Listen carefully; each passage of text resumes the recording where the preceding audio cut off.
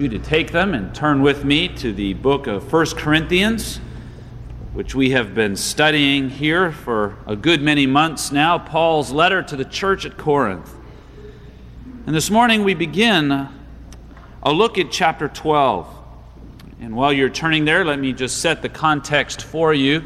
In chapter 11, the Apostle Paul turned his attention from the way the Corinthian believers were to engage the external world and to turn their attention to how they're to engage God in public worship and how they're to present themselves, how they're to carry on with one another. And what we saw in the beginning of chapter 11, the first half of chapter 11, was basically that God would have us come not as neutered beings, not as just merely Christian beings, but as Christian men and as Christian women, and to present ourselves accordingly, accepting our creation as such, and thus celebrating and reflecting His glory in a unique way.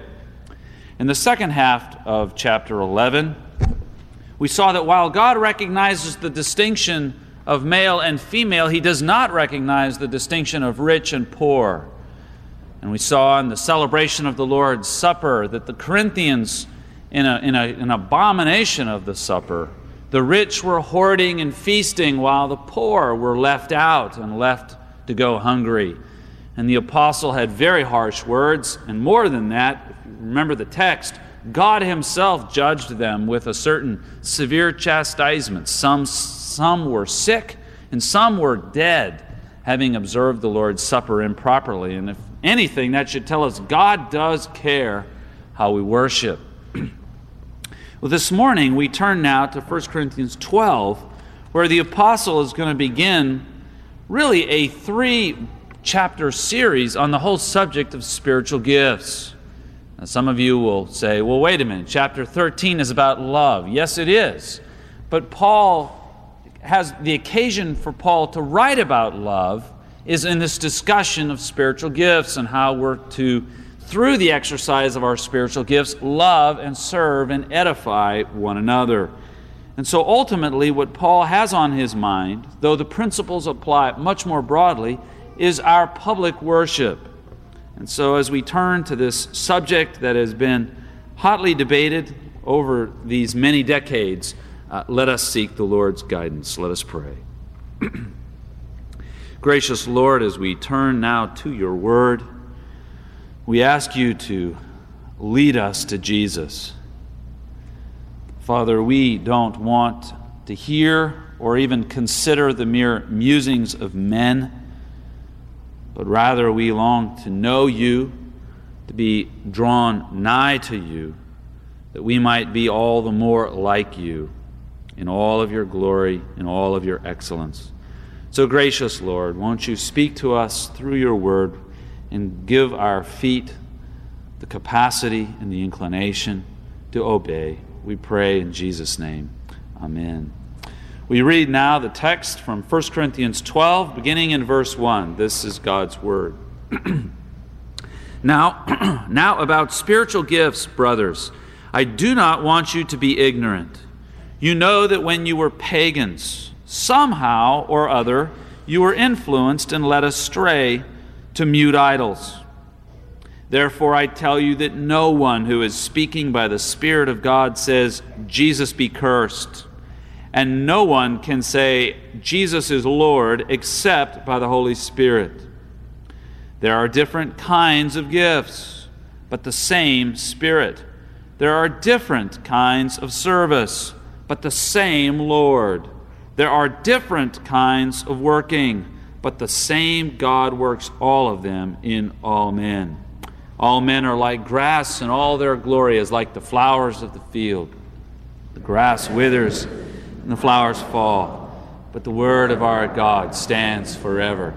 Amen. Earlier this week, Rocky Anthony brought to me a copy of one of those fun articles from the Commercial Appeal. It was about a man who has been living homeless in Long Beach, California for a good 20 years. But he was found by his sister. His sister put out a missing person report, and the reason she did so was that Their parents had died, and this gentleman who had been living on the street and in alleys was now the heir to $110,000 in Sulphur Springs, Ohio. $110,000 he knew nothing about. And so, as it turned out, a bicycle police officer who had cited this fellow some 75 times for various infractions knew exactly where to find the man and to tell him he was an heir to a sizable chunk of money and he best be getting home. And sure enough, he found himself now staying in the family home. Here was a fellow who owned a handsome sum of money, but was living entirely ignorant of it. And so it is that we too, as Christians, though we are heirs to the bounty of God, that we are heirs, co-heirs with Jesus Christ of all that is His, all too often we live as paupers. And the Apostle Paul says, you have an inheritance, dear friends, that I would not have you ignorant of. And so it is, Paul the Apostle goes and seeks out, as it were, the homeless Christians to tell them of all that is theirs. And in fact, if you read in Ephesians chapter 4, where the Apostle speaks of gifts there, he speaks of the spiritual gifts as the spoils of Christ. Christ having ascended to the right hand of God the Father as the great conquering king, having vanquished his foes. This same Jesus now shares the spoils of his victory with all of us. And the spiritual gifts, the pouring out of the Holy Spirit and his moving through us in a variety of ways, is the manifestation and the evidence that Jesus has vanquished his foes, he has ushered in a new age, and he rules. And so it is, we speak today of our inheritance of a great, great gift, a great bounty. But you know, dear friends, I think if many of us are, as Presbyterians, are honest, given all of the controversy and the hullabaloo that has followed the discussion of spiritual gifts in recent decades, there are a good many of us, I suspect, in this building who would prefer that we just not talk about them. That instead we go ahead and sing our songs, pray our prayers, read our responsive readings, go ahead and give our offerings, hear the sermon, shake the minister's hand, and best be gone without talking about spiritual gifts. Because few of us really want to step into what seem to be muddy and murky waters and want to get into a splash fight. And yet the Apostle Paul regards spiritual gifts as very important to the church. One evidence of that is he writes of it in 3 of his epistles. He writes of it in Romans chapter 12. He writes of it here at great length in 1 Corinthians 12 through 14. And as I mentioned a moment ago, he writes of it in Ephesians chapter 4. And in fact, if you take Ephesians, as many scholars do, to be a circular letter that was not only written to the church at Ephesus, but a whole variety of churches, Ephesus copy being the one that is extant to us, then Paul the Apostle has been writing to gifts everywhere he goes. And he wants the church to know about these gifts. And that means it behooves us, dear brothers and sisters, to study them ourselves and to better acquaint ourselves with what God, through Paul, has to say to us about it. So we consider this morning these first 6 verses, which is really Paul's opening salvo. It's his introduction. It's the foundation upon which he's going to build his case regarding spiritual gifts. And I believe in these 6 verses the apostle gives us 2 points, and it's the 2 points that I wish to focus on this morning. The first of these is this: Paul wants us to know we need these gifts. They aren't optional. They aren't a nice little ditty as part of a Christian peripheral existence. Paul wants us to know we need these gifts. And then marvelously in the second half of this passage, he tells us, and God himself has bountifully provided them for us. And so I want us to consider in that order these 2 points from the apostle. The first, arising out of verses 1 to 3, we need these gifts. Now we read verse 1, and it's fairly evident to us. The apostle says, I don't want you to be ignorant about this. And so Paul is telling us it's important for you to know this. But quite honestly, if you're like me, verses 2 and 3 at first blush look almost like a detour. I mean, if the apostle is going to want us to know about spiritual gifts, why doesn't he just get on with it and get into the meat of the matter, as it were, and tell us about the spiritual gifts? Instead, he goes into the Corinthian pagan past. And then he starts speaking in rather interesting language about, well, nobody speaks by the Holy Spirit, Jesus is cursed, and nobody can speak but by the Holy Spirit, Jesus is Lord. So one may wonder, why in the world are these verses here? And I must confess to you that in my 25 years as a Christian, and the countless times I've read chapter 12, I have to confess to you, I have never focused on these verses.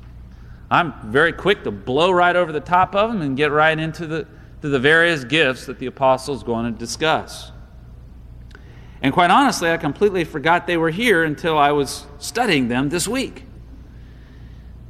And yet I want to suggest to you, as I've studied them, as I've wrestled with them, I believe these verses lay out, these two cryptic verses lay out for us the foundation for why this is so important.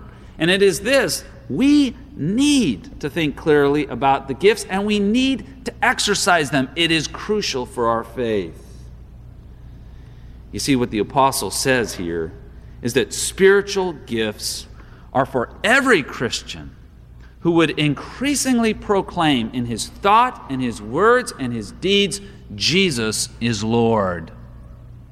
You see, nobody can confess Jesus is Lord. Now, by the way, the apostle here is not saying that you just can't verbally articulate, well, Jesus is Lord, except by the Holy Spirit. We all know anybody can say just about anything linguistically. What he's saying when he says no one can say is what he's saying is no one can confess. Nobody can own the truth, Jesus is Lord, except by means of the Holy Spirit.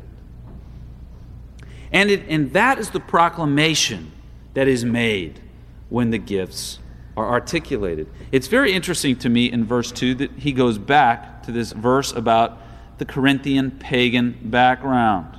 He says, you know that when you were pagans, somehow or other you were influenced and led astray to mute idols. What Paul is saying here is, Christians, humble yourself and realize you are profoundly vulnerable in your faith.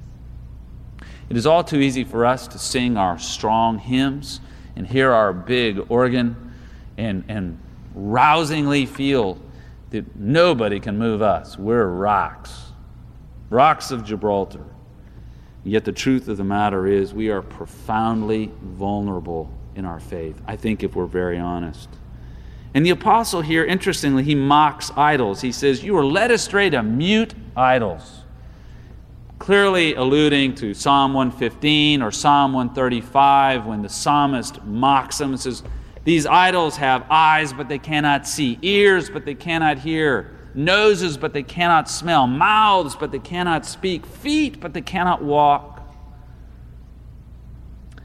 Yet ultimately, the real joke isn't on the idol.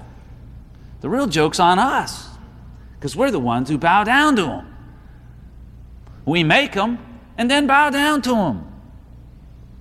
Now, some of you are saying, well, I don't bow to little tiki statues and little figurines and carvings and so forth. No, you may not. You bow down to good modern Western cultural idols. In our pursuit of money, we love the greenback. In our pursuit of power, in our pursuit of significance, in our pursuit of romance as the highest end, we're going to find one idol after another that we can bow down to. And every one of us in this room is a good, to use the words of John Calvin, idol factory. We can produce them like nothing else. And the fact of the matter is, we're all susceptible. And the apostle is saying, don't you realize, folk, how easily you were duped? Oh, look at the language. Somehow or other, you were led astray by them. Somehow or other. It's not even rational. It makes no sense. And yet all of us, says the apostle, have been susceptible. And dear Christians, we are all very, very impressionable, much more so than we'd like to think. Just consider the number of Christians and Christian churches that have been led astray by charlatans in the church, wolves in sheep's clothing who come in and lead countless numbers astray, bilking them of all that they have saved in the process. Now, we Presbyterians go, well, we're a little more strict. Yeah, but we too can be easily moved, can't we? I mean, just honestly consider how many dumb purchases you've made in the last week or a month. Ones that maybe you wish you hadn't in the past. Or bad movies that you got allured into seeing. If you'd known that was the movie, you wouldn't have gone, but somebody got you in there. We're easily impressionable, just like everybody else. Maybe more importantly, we're all profoundly rocked with not much wind off our faith. We are all easily distressed, like sheep, easily rattled. It doesn't take much to shake us up, does it? Physical affliction. Some of us know serious physical affliction. Some of us know what it is to be terminally ill, to be staring down the barrel of death itself. It's enough to rock anyone's faith. Relational difficulty. A marriage you thought was forever has broken apart. It's enough to rock your faith. A career that's in shambles with no real clear direction of where to go next. Children that seem way beyond your retrieving them. Any of those things and more can rock our faith. It doesn't take much to rock mine. All you need to do is give me a stomach virus, and I'm questioning the goodness of God. I can take head problems and nose problems, throat problems. You start messing with my stomach, I'm ready to sign it away. It's a terrible thing. I remember coming to Memphis that summer evening 5 years ago to be an intern here, and I got stomach flu that very night and found myself, as I was just doing my best in a sweat to hold in my cookies, just saying, Lord, are you really there? All of us can get rocked with little things. And dear friends, that really ought not surprise you. Because we're asked to follow, to love a God we've never seen, heard, tasted, smelled, touched. He's completely inaccessible to you by your senses. And yet God calls not just for some of your allegiance. He wants your heart, soul, mind, and strength, even while he remains hidden to you. Actually, when I consider it, I find it remarkable that as many of us as do maintain their faith despite the circumstances which are very, very accessible to your senses, bearing down upon you, buffeting and battering and pounding you like a storm up against a seawall. And there it is. You maintain faith in an unseen God. And dear friends, what I want to suggest to you is it's precisely because we are this vulnerable, it is precisely because God himself is hidden, is inaccessible to our senses, that the spiritual gifts are so important. Because you see, God will engage you, God is engaging you, and he's going to do it through one another. And ultimately, therefore, the purpose of the gifts, as alluded to here in verse 3, is that we would be brought into greater and greater access to the person of Christ, where his lordship would loom larger and larger for us, where we would hear confessed by the actions and the words of other people, Jesus really is Lord. Cancer is not Lord. Jesus is Lord. Unemployment is not Lord. Your company is not Lord. Jesus is Lord. Those people who don't like you, that club who won't admit you, they aren't Lord. Jesus is Lord. And you need to hear that truth hammered at your heart time and again, because you have a hard time believing it, friends. really believing it in here. And the fact is, it's Christ ministering himself through another person that he makes that truth seem more and more real to you. And that's what gifts are about. The Spirit is enabling those he's gifted to proclaim to the rest of us in word and deed, Jesus is Lord.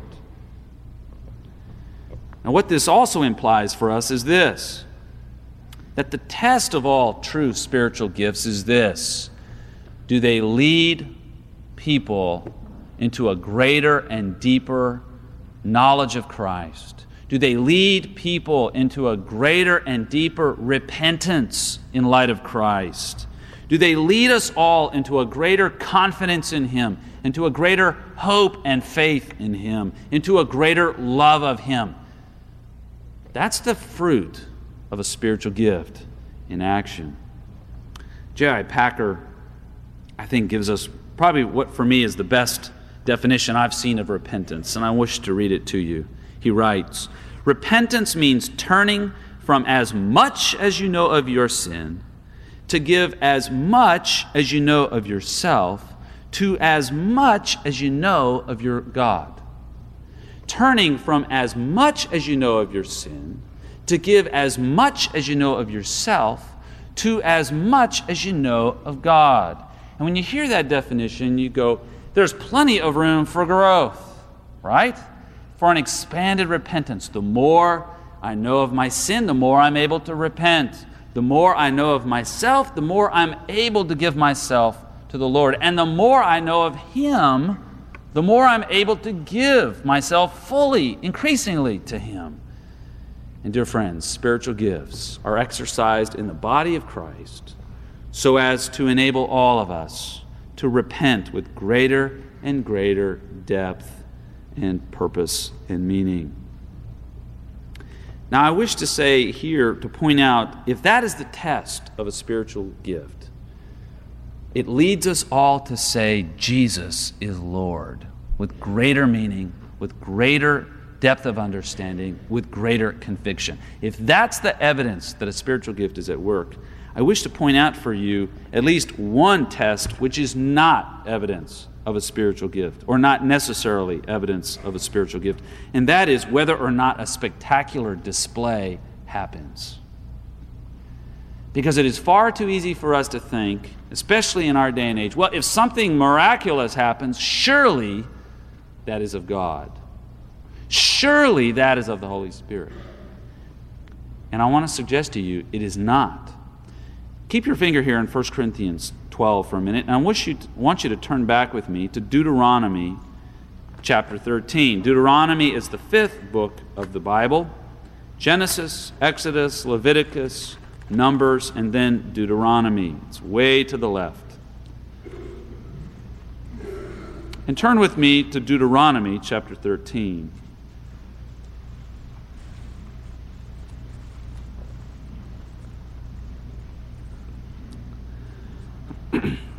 God gives an interesting warning here about false prophets. And I think it's very germane for us today. Deuteronomy 13, verse 1. If a prophet or one who foretells by dreams appears among you and announces to you a miraculous sign or wonder, and listen to this, and if the sign or wonder of which he has spoken takes place, and he says, let us follow other gods, gods you have not known, and let us worship them, you must not listen to the words of that prophet or dreamer. The Lord your God is testing you to find out whether you love him with all your heart and with all your soul. It is the Lord your God you must follow, and him you must revere. Keep his commands and obey him. Serve him and hold fast to him. You see what he's speaking of here is that there are false prophets, false workers of miracles, and they may announce to you a miraculous sign or wonder, and you know what? It may happen. You may see a spectacular event happen. But note what he says. Even then, if that prophet is not leading you into a deeper understanding of the lordship of Christ as laid out for us in Scripture, then, dear friends, no matter how miraculous, no matter how spectacular, it's not of the Holy Spirit. And all too often, we're looking for the spectacular.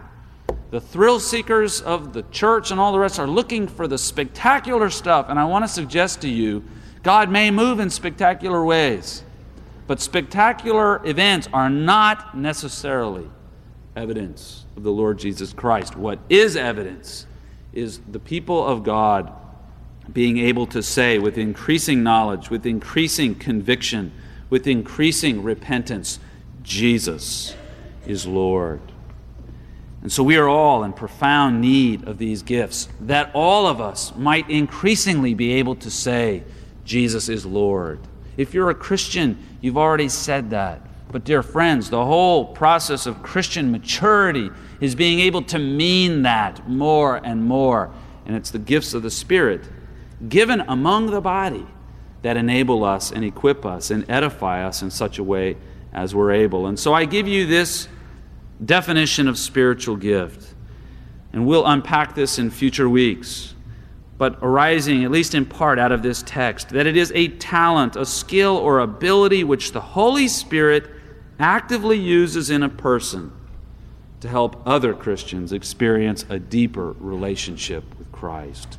It's a talent, it's a gift, it's ability which the Holy Spirit actively uses in a person to help other Christians experience a deeper relationship with Christ. Well, if spiritual gifts are what we need to grow our vulnerable, impressionable faith, the great truth proclaimed in verses 4 to 6 is that God Himself has provided the very gifts we need. And marvelously, we see in these verses, in the most modest and almost unassuming and subtle way possible, Paul the Apostle tells us the whole triune God is behind the giving of gifts. Look at these verses again.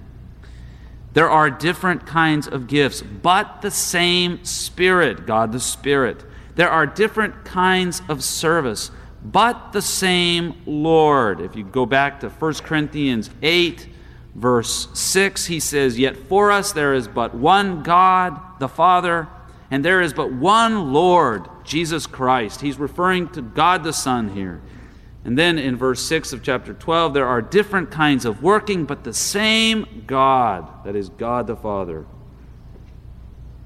Dear friends, God the Son, God the Spirit, God the Father, all moving so that we might be recipients of the great gifts, the great bounty, the inheritance of God. And not only is the triune God behind our being gifted, according to the apostle, but the triune God is employing a diversity of gifts and a diversity of ministries and a diversity of blessing upon those ministries in order to grow your faith. And so the same Spirit grants a diversity of gifts, and we'll unpack some of those in the coming weeks. And interestingly, he says the Lord Jesus grants a diversity of ministries. You may have the gift of teaching, but that might be teaching like Billy Graham, and that might be teaching of a Sunday school class. Same gift, different ministry. The Holy Spirit is granting a diversity of ministries. He doesn't want everyone to be Billy Graham. He wants some to be Sunday school teachers. He wants some to be preachers. He wants some to be choir members. He wants some to be singing and teaching Bible studies, doing evangelistic Bible studies at work, doing evangelistic Bible studies at home. There are a gazillion ways for the gift of teaching to be used. And the Lord Jesus Christ oversees it all. And the Father, by effecting it at different levels, suggests some ministries, again, like Billy Graham's, will know an incredible prosperity and power. Some of the rest of us will know more meager, it seems, more meager displays of effectiveness. That's up to God, not us. And the bottom line is this, that Christ is ministered to us and through us in a very diverse set of ways. He is far too vast, he is far too glorious, he is far too huge in order to be conveyed to you by one little channel. If the only Jesus you know is the Jesus as presented by Sandy Wilson, you have a puny Jesus. There's only so much of Jesus you're going to be able to learn from a sanguine salesman of steel.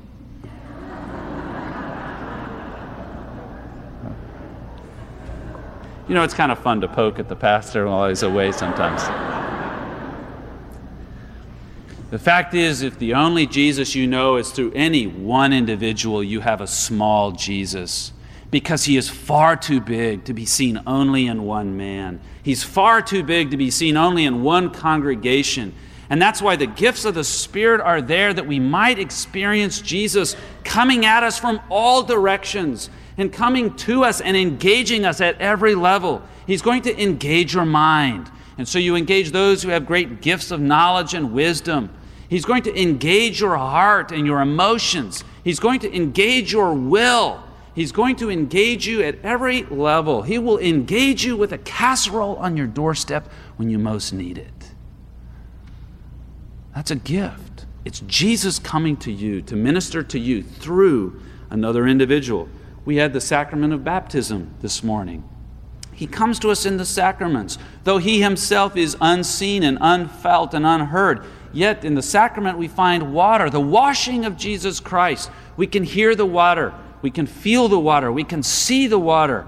All of that, Jesus coming to you to engage your senses. Or we have the sacrament of the Lord's Supper, where Jesus engages you with bread and with wine. Why is that? So that you can taste the gospel. That it's not just all up here, but that your taste buds access, as it were, God himself by means of the Holy Spirit. And so it is. We taste and see that the Lord is good. You see, God is coming at you in all these different ways. Christ, who is invisible and inaccessible to your senses, becomes he who engages you at every level through all truth, through all goodness, all beauty. It's all Jesus coming at you.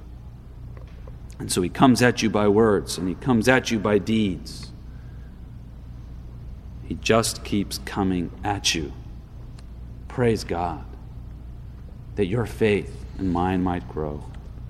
And so, dear friends, as we study these gifts in these following weeks, we haven't embarked on a theological excursion here, but rather we're dealing with a matter of profound personal importance for you and for me, because the issue on the table is this: how does Christ Jesus minister to us?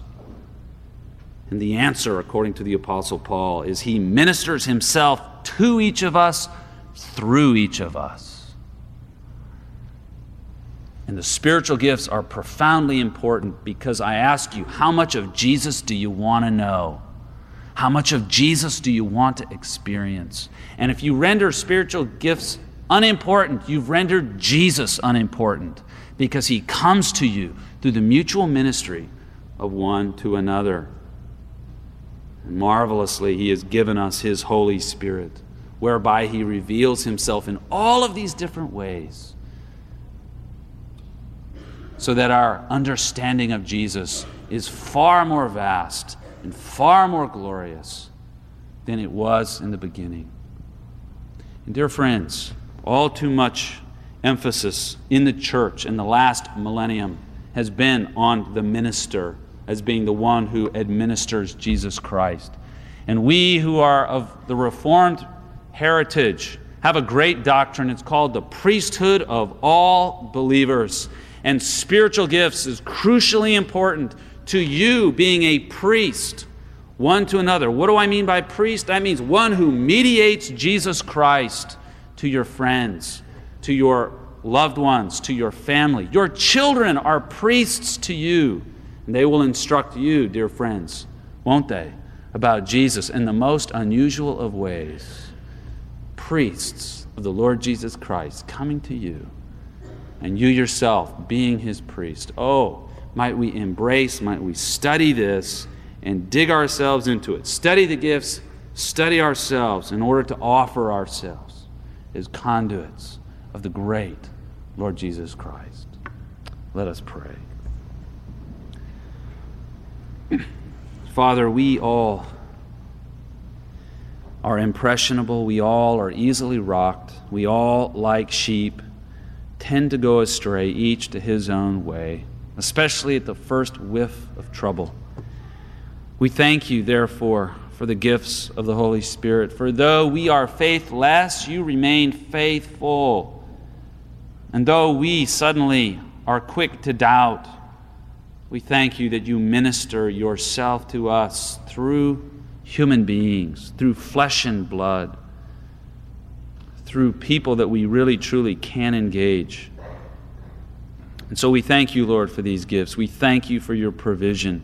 We thank you for your commitment to them, that we might all the more confess the lordship of Jesus. And we pray, Lord, that you would enable us to know our gifts and to exercise them in love greatly in our own church, in our own homes, in our neighborhoods, in the workplace, in our community, in this world, that the light of Jesus Christ might be seen in our face, that the world would see his eyes and his mouth and his nose and his ears and his feet and his hands by seeing us. Gracious Lord, may this be a great truth, that the world might be brought to this great Savior. We pray in his name and for his sake. Amen.